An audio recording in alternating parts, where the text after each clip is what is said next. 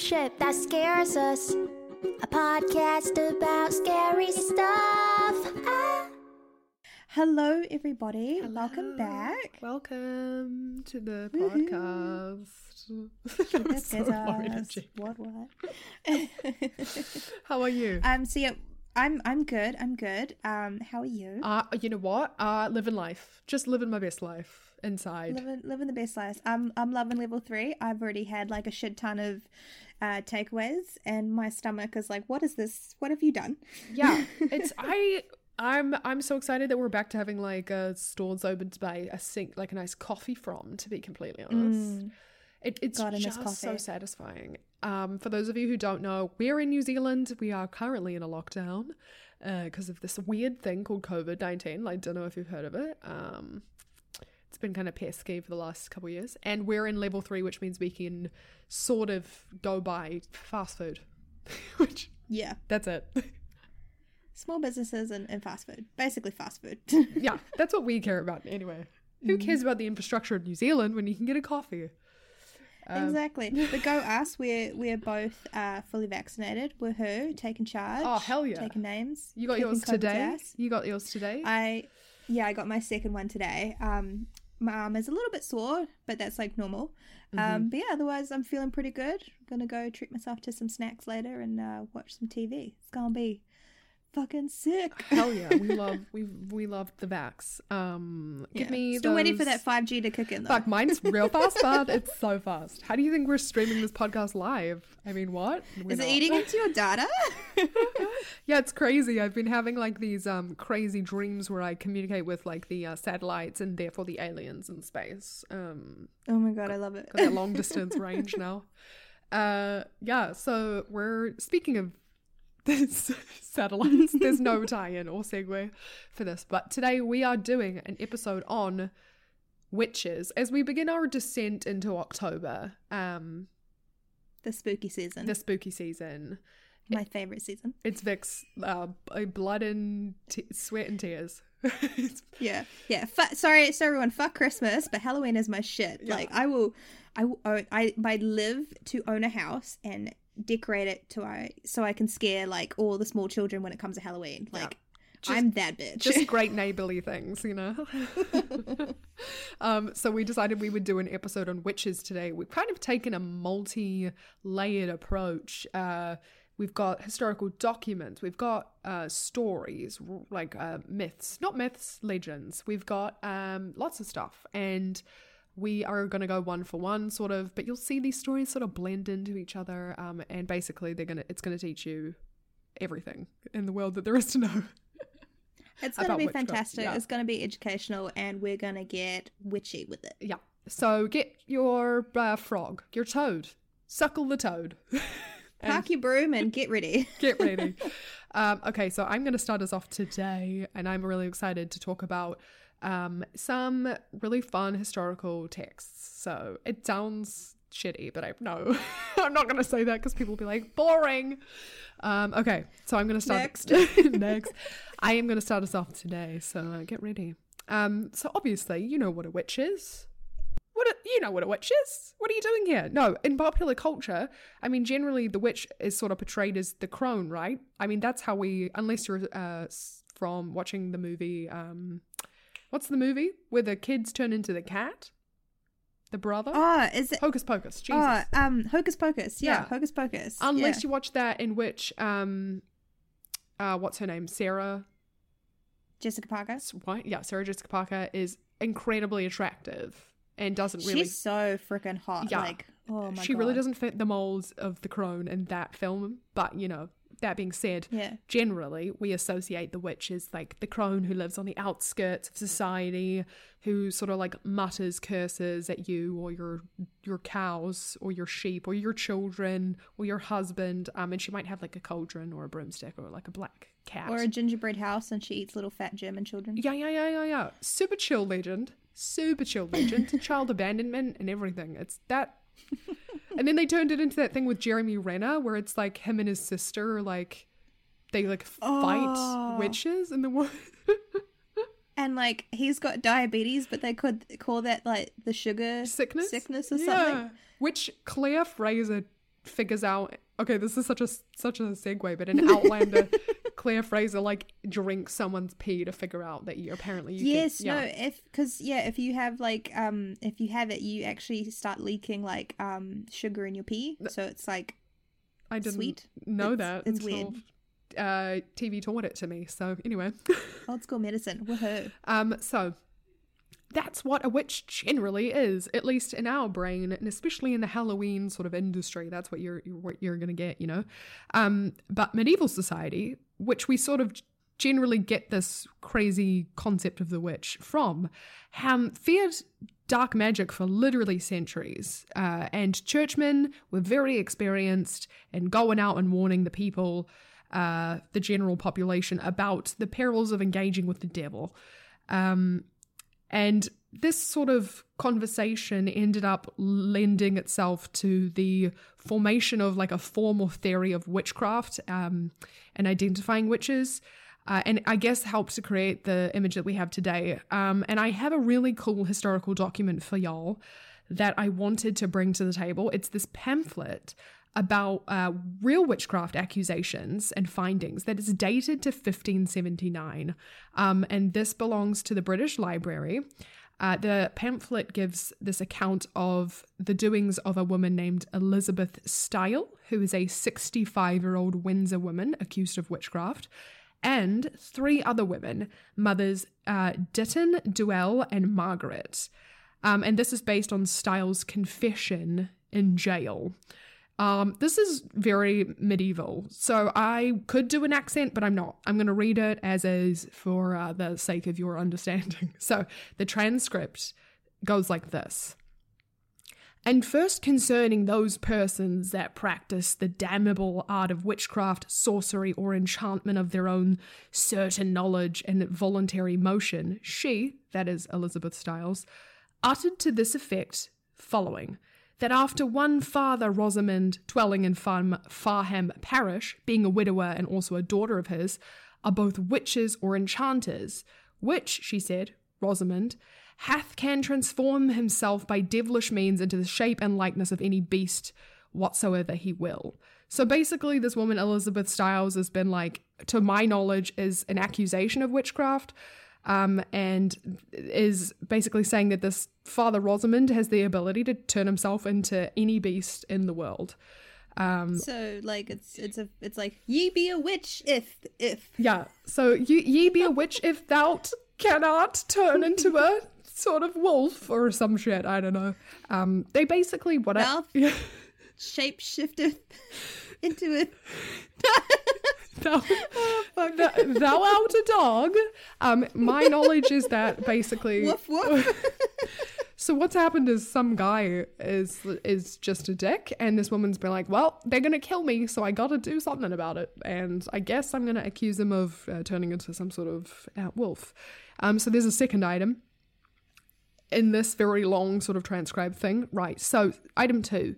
That one Mother Dutton, dwelling within one Doskins in Clearworth parish, can tell everyone's message, fortune of fate, alone as she sees them approach near to the place of her abode, and further, she keeps a spirit or fiend in the likeness of a toad, and feeds the same fiend, living in a border of green herbs within her garden, with blood, which she causes to flow from her own flank. So basically, this accusation is on a woman who lives in Clearworth parish. Apparently, she knows how to predict everyone's fortune or fate as long as she sees them approach the proximity of her house.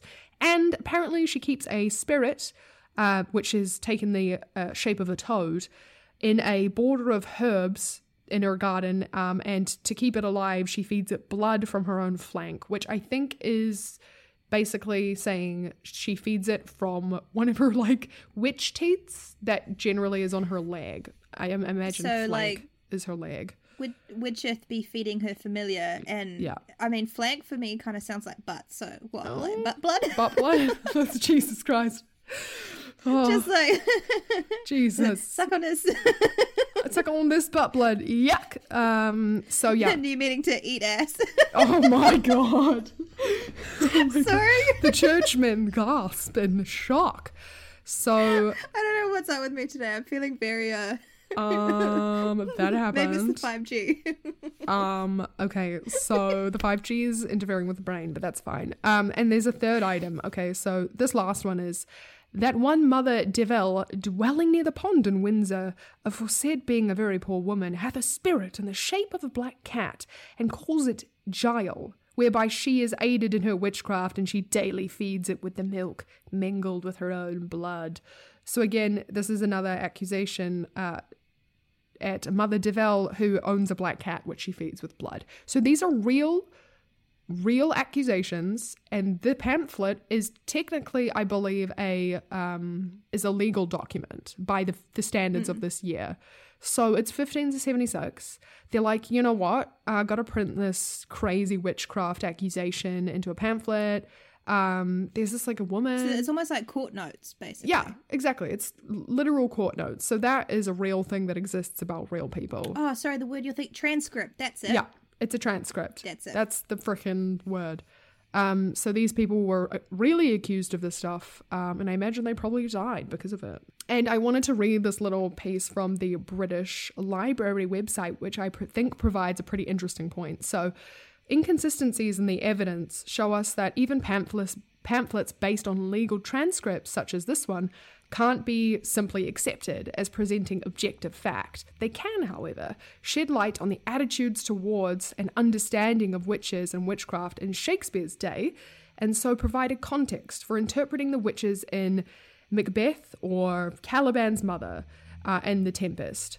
So it's really interesting because it allows us to sort of understand attitudes of the day, and through reading the literature of the day, which often reflected real life, you know, like these people being accused of witchcraft, we can start to like make, I guess, guesses at what life might have been like, and understanding what kind of fears and real emotions drove so many people to such extreme measures of violence. In that, you know, violence being like executing innocent people based on accusations of suckling a toad from your butt, which is a pretty fucking crazy accusation to make. I mean, you've got to kind of like sit there and like kind of be baffled in a way as well, because like, what are these ye old English fuckers medieval smoking?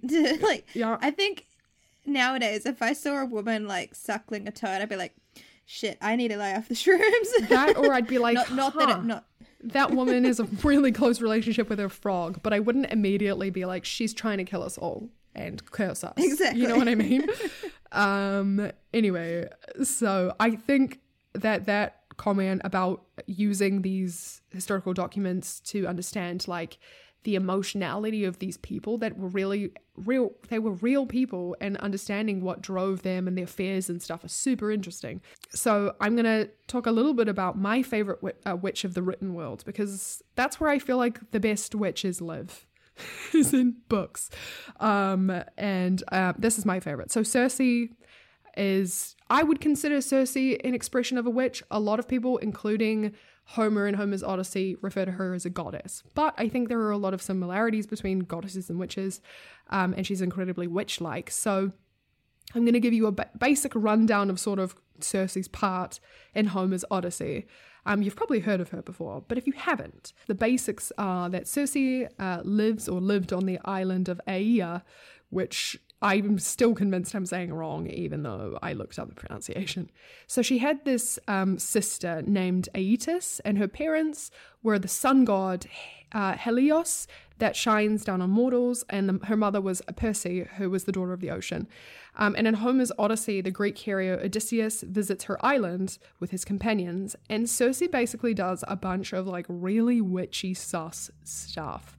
She enchants wolves and mountain lions. She feeds the group of men drugs, which she serves to them in cheese, grain, and pale honey, along with wine. And then once they're all drugged up and have basically forgotten or begun to forgotten their homeland, she changes them into pigs with the minds of men. So she changes them into swine, right? Which is a perfect example of transfiguration, right? We've seen transfiguration and stuff like Harry Potter, and Vic's going to talk a little bit more about sort of what you will see when you look at what a witch does, or is rumored to do. So transfiguration is definitely one of those things. And so she transfigures these men into pigs, and eventually she's thwarted by Odysseus, who resists her magic. And he does this with the help of the god Hermes. And Circe then invites Odysseus into her bed, bathes him, feeds him, and then releases his men from the spell that she casts on them. She also helps with necromancy, or gives Odysseus the tools to be able to complete necromancy. And she basically does just like a lot of enchantressy stuff. And the portrayal of Circe in Homer's Odyssey is actually the first sort of, or longest living example, I believe, of a witch within Greek literature. And there's actually been like a reimagining of Circe in the popular book Circe by Madeline Miller. And Madeline Miller is quoted as saying, Circe is the first literary witch, which I think is so cool, in part because she has a wand and familiars and great skill with potions. So there you go. There are some things that a witch might be seen to have, right? And I think it's really interesting to look at the way that reactions to magic have changed and evolved in different places. And you can do this through You can do this through looking at historical sources specifically. And it's super interesting to see how fears shift. So if you compare the fear that we see in medieval Europe, right, to a much earlier time of like the 1st to 2nd century AD and somewhere like Greece, you see a totally different attitude towards magic. And obviously this is to do with the differences in regions, religions, faith, the time, of course, connections, like the Greeks and the Egyptians sort of had connected, and you see a lot of Egyptian magic implemented in Greek tradition and stuff as well. And the Greeks and Egyptians had a society that worked with a pantheon of gods, so multiple, and didn't have that singular focus on like one god like the Christian church did, right? So instead, religion and magic were sort of intertwined in a lot of ways. And the best example, in my opinion, are things called curse tablets. We're getting into Victoria's territory. She loves a hex. She loves to hex a person or two. Hey, I only did a return to sender, which is just a karma thing. Yeah, well, you would have fit right in with the Greeks, I'll tell you that much. So I'm going to tell you guys a little bit about curse tablets before we get on to some of the... Please don't come for me and burn me at the stake. I like living. I freaking can't. I can't. I just say nice things to Vic because one day I'm scared I'm going to wake up and I'm going to have been cursed by her. Never. So curse tablets, which I am obsessed with, y'all. I'm so obsessed with these. It's insane. It's like getting an insight into the brain of people who just lived so long ago. Like you actually get to see what drove them and what emotions they actually felt. Basically, curse tablets were these like tablets that were made from lead, and they were inscribed with a bunch of different elements, really. They were rolled up and then usually nailed through with an iron nail. And curse tablets were deposited in a lot of places, graves and wells. And this was done usually to get the attention of underworld gods and goddesses, and also sort of sometimes to attract the attention of vengeful spirits that might help the maker of the curse tablet to instill extra pain and suffering on the person that they intended to curse with the tablet. So, for example, if you wanted someone to have a shitty life and die young and never be fulfilled, and you were making a curse tablet, sometimes you would put that curse tablet in the grave of someone who died young and had a shitty time and never lived a fulfilled life, right? Makes sense. These curse tablets were usually made to ask the gods, place spirits or the deceased to perform an action on a person or an object, or otherwise compel the subject of the curse. And I'm going to read you one really quickly. So this one has images inscribed on it too. There's a winged figure and also a couple of small symbols. And these symbols were often seen to add power to the tablet, along with sometimes they would use sort of like jumbled letters, but they were supposed to be the language of the gods, the goddesses, or like a sort of like a sacred language, I guess, that only the gods or goddesses could understand. And it would look like someone, for example, wrote, had like a cat, and their cat just stepped all over their keyboard, and basically there were a bunch of jumbled letters. And those jumbled letters would generally be like a sacred language that nobody else could sort of interpret aside from the gods. Insane. You can Google it and look up pictures of this kind of stuff. It's all over the internet. So I'm going to read you this one. This one is from Athens, was found in a well in around the 1st century AD. So this is it.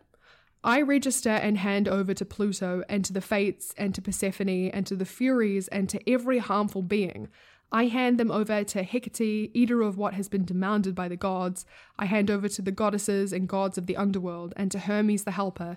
I transfer the thieves who stole from the little house in the quarter street, called Achelu, who stole chain, 3 spreads, 1 woolen, white new, gum, Arabic, tools, white piles of dirt, linseed oil, and 3 white objects, mastic pepper and bitter almonds.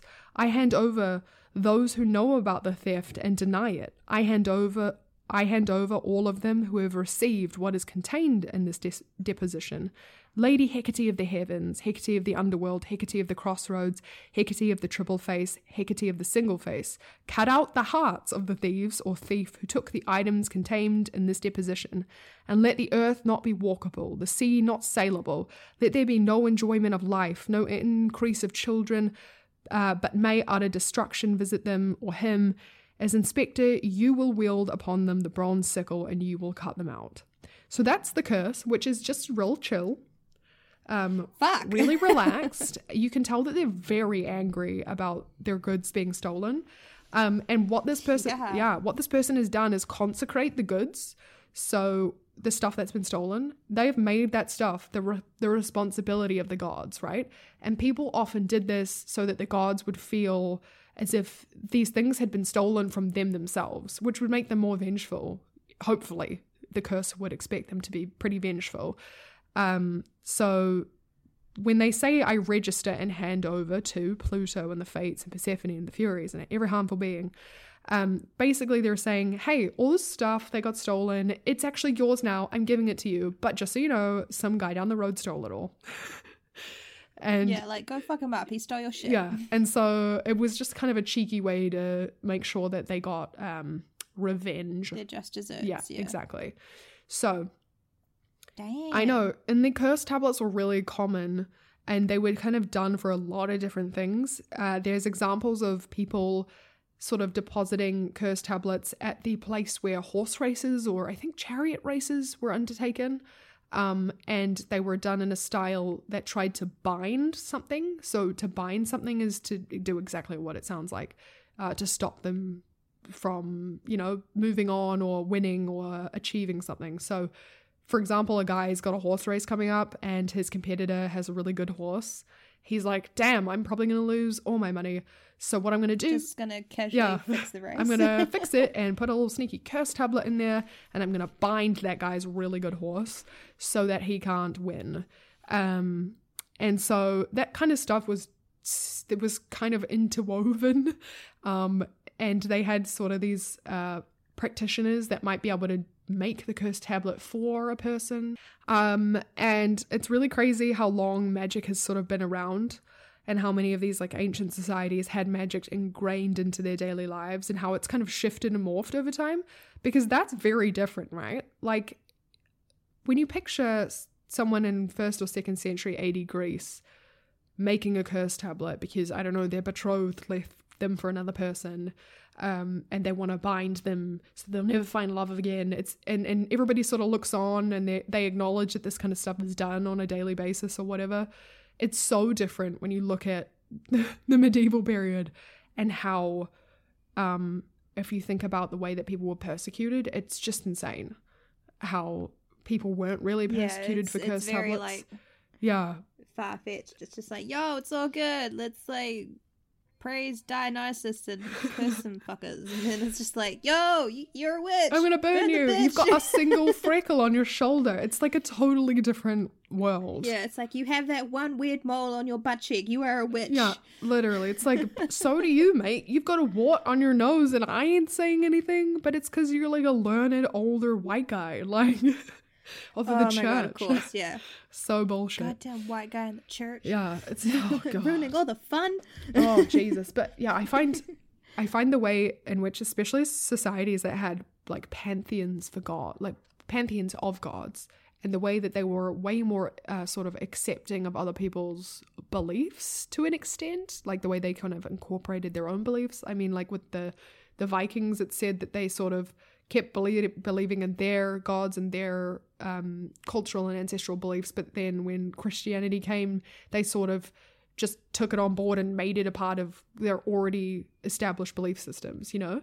And that's kind of, I feel like, what has happened until you get the Christian church, and then the Christian church even attacks itself, like the Protestants attacking the Catholics and stuff in the end of the 16th century. It's like, yeah, so on and so forth. Yeah. It's just like, you guys have the same God. No, different God. No. it's so religion like, is it's a hefty It's topic. like, but like you cousins then? It's like, no.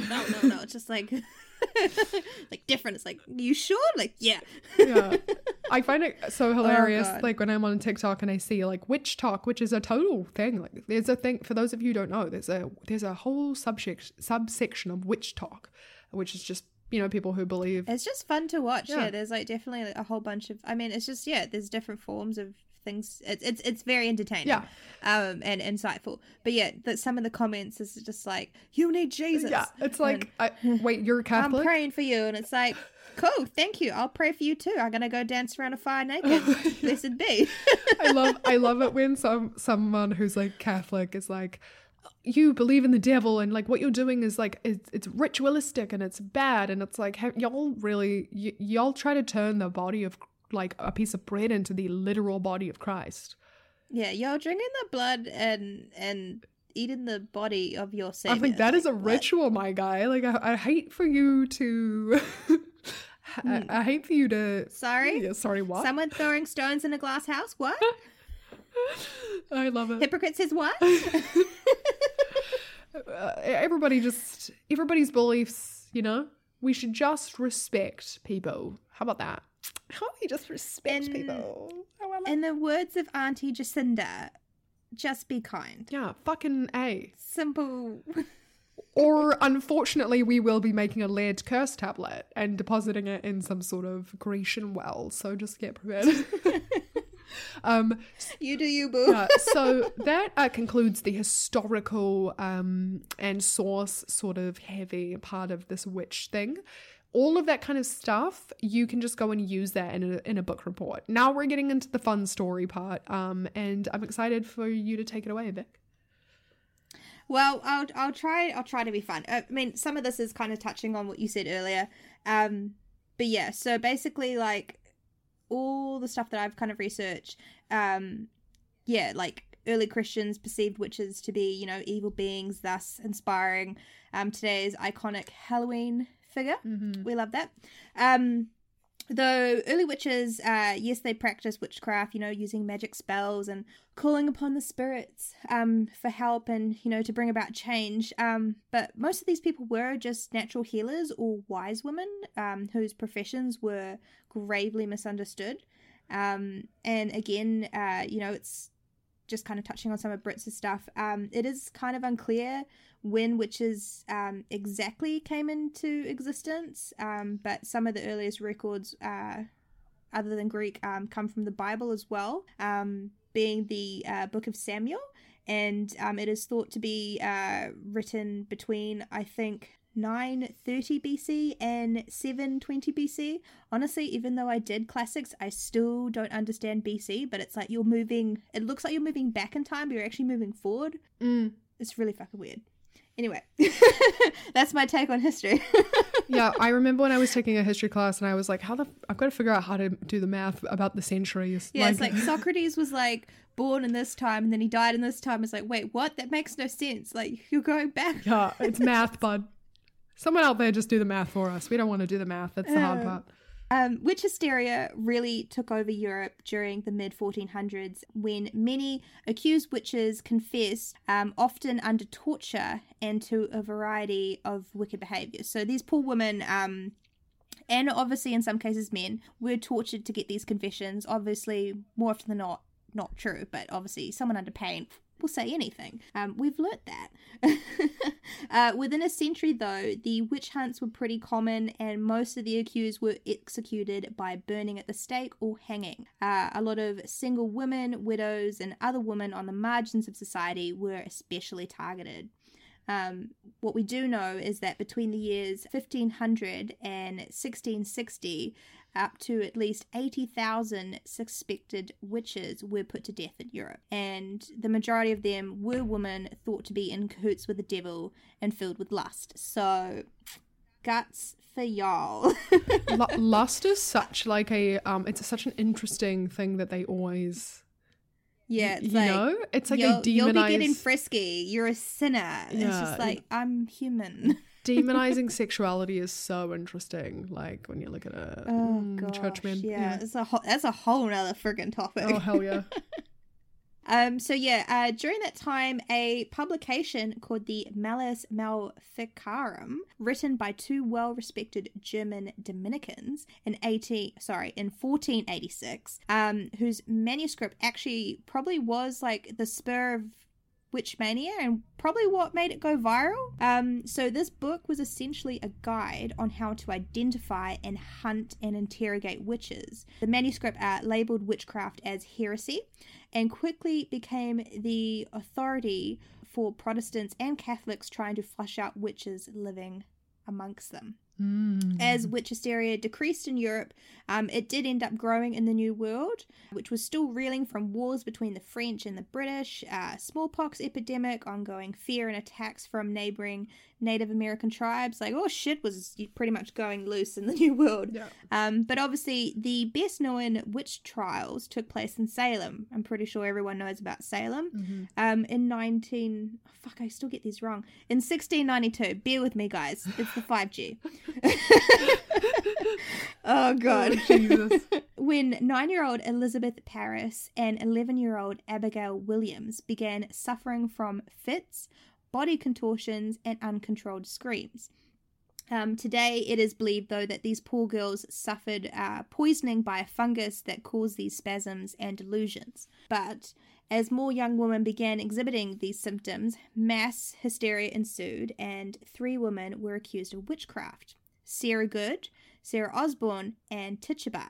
Unfortunately, it's not really known what Tituba's last name was, but she was an enslaved woman owned by the Parris family. So Tituba confessed to being a witch and began accusing others of using black magic. On the 10th of June, Bridget Bishop became the first accused witch to be put to death during the Salem witch trials when she was hanged at the Salem gallows. Ultimately, around 150 people were accused and 18 people were put to death. Women weren't the only victims, obviously I mentioned. There were 6 men that were accused and executed in the Salem witch trials. Though Massachusetts wasn't the first of the 13 colonies obsessed with witches. In Windsor, Connecticut, in 1647, Isles Young was the first person in America to be executed for witchcraft.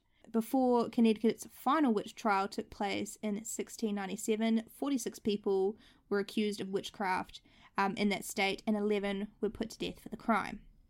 So Salem is definitely one of the most famous stories surrounding witches, but I have come across some other tales from around the place about other witches and just people who have suffered at the hand of witchcraft. Let's go. So let's dive right in. So the first one is the legend of Molly Dyer. So she was no more witch than those unfortunate souls sentenced to death in Salem, but unfortunately fear is a terrible thing. So the tale of Molly Dyer is one of southern Maryland's most enduring legends.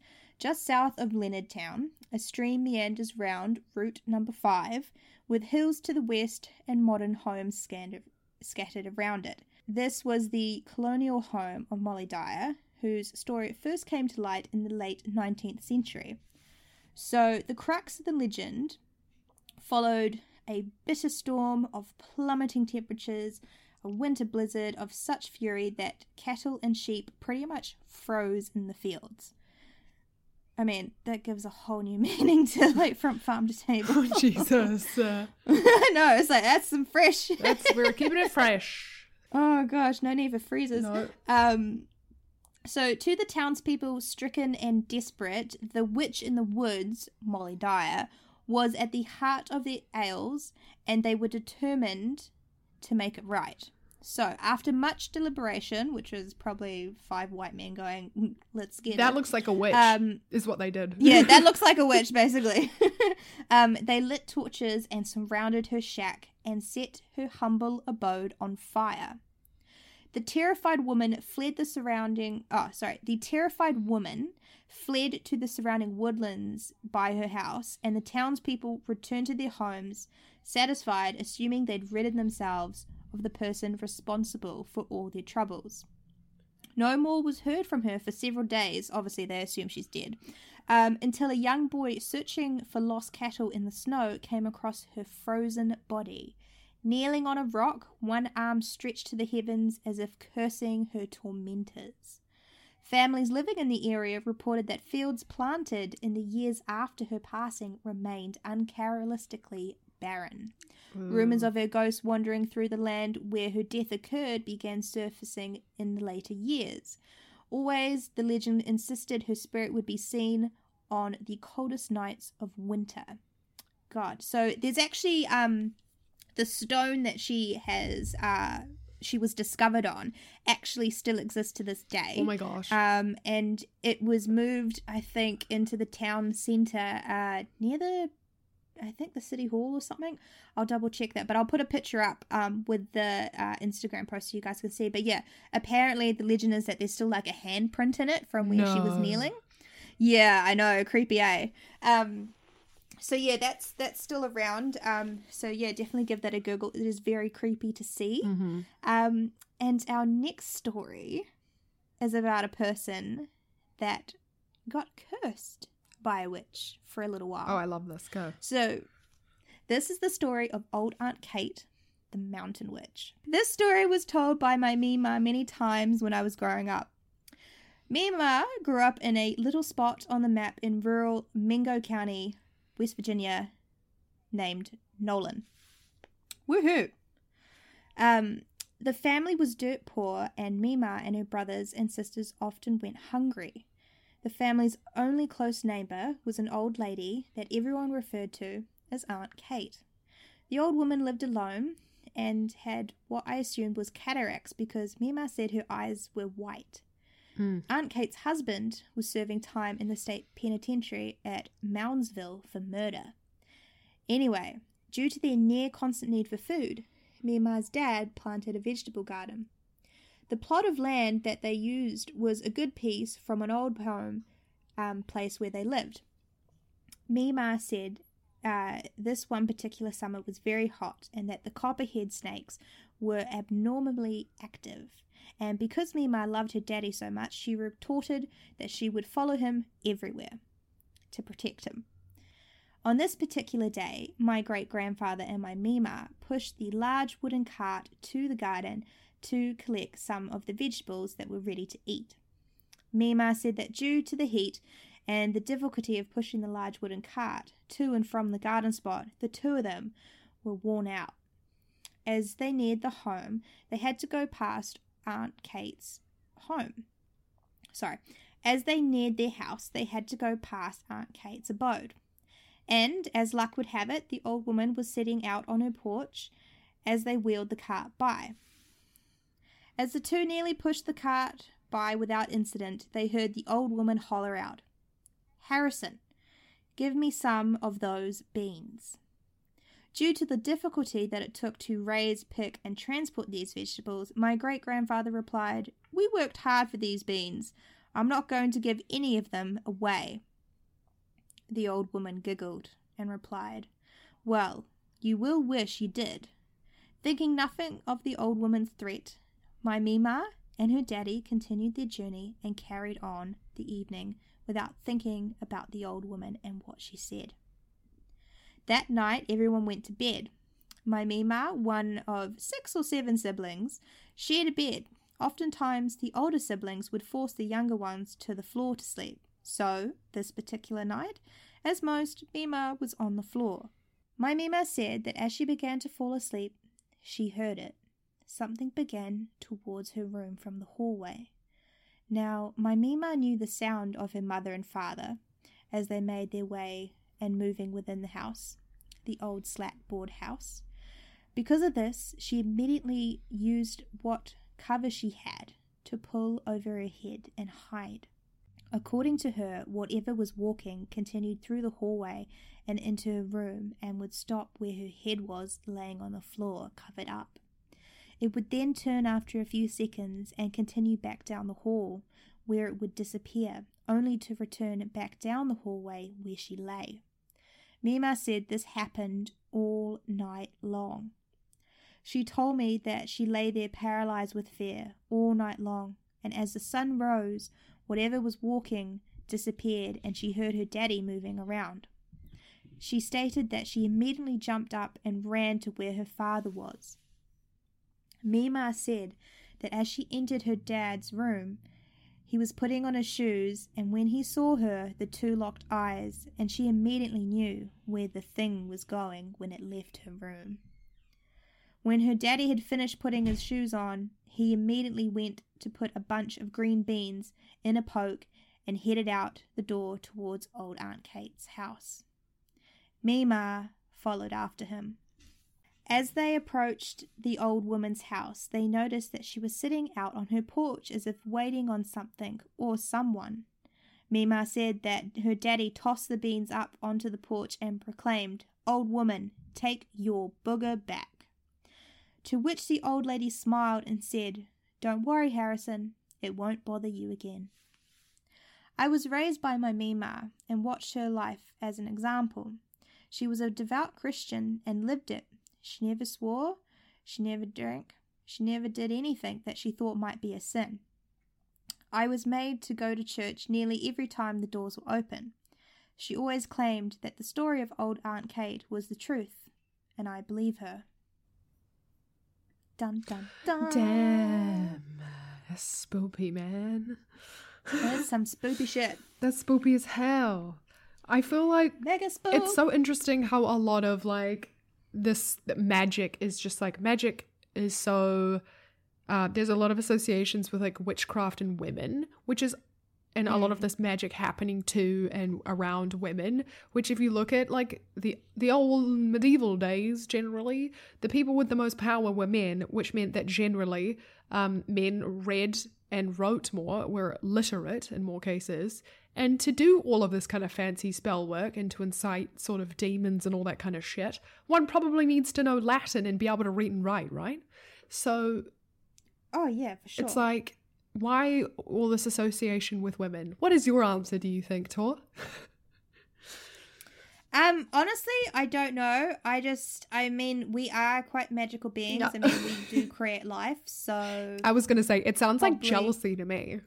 It's, I mean, for sure, jealousy. Like, we create babies. Like, I could pop a kid out and get back to work. Like, snip, snap. I don't know if you could see my hand doing, like, the snap.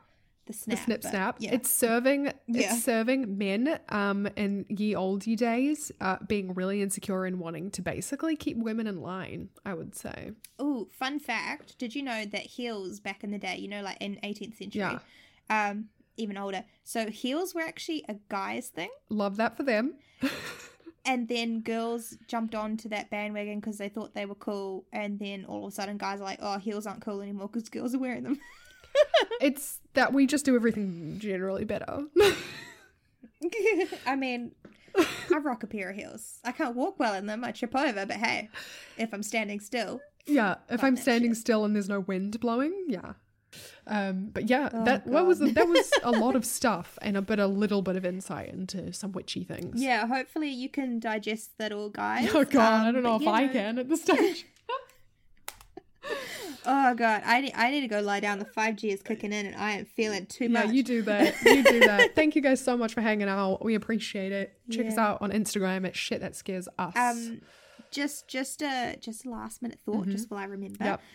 Obviously, voting will have closed by the time you guys listen to this podcast. It closes on the 30th of September, unfortunately. Guts.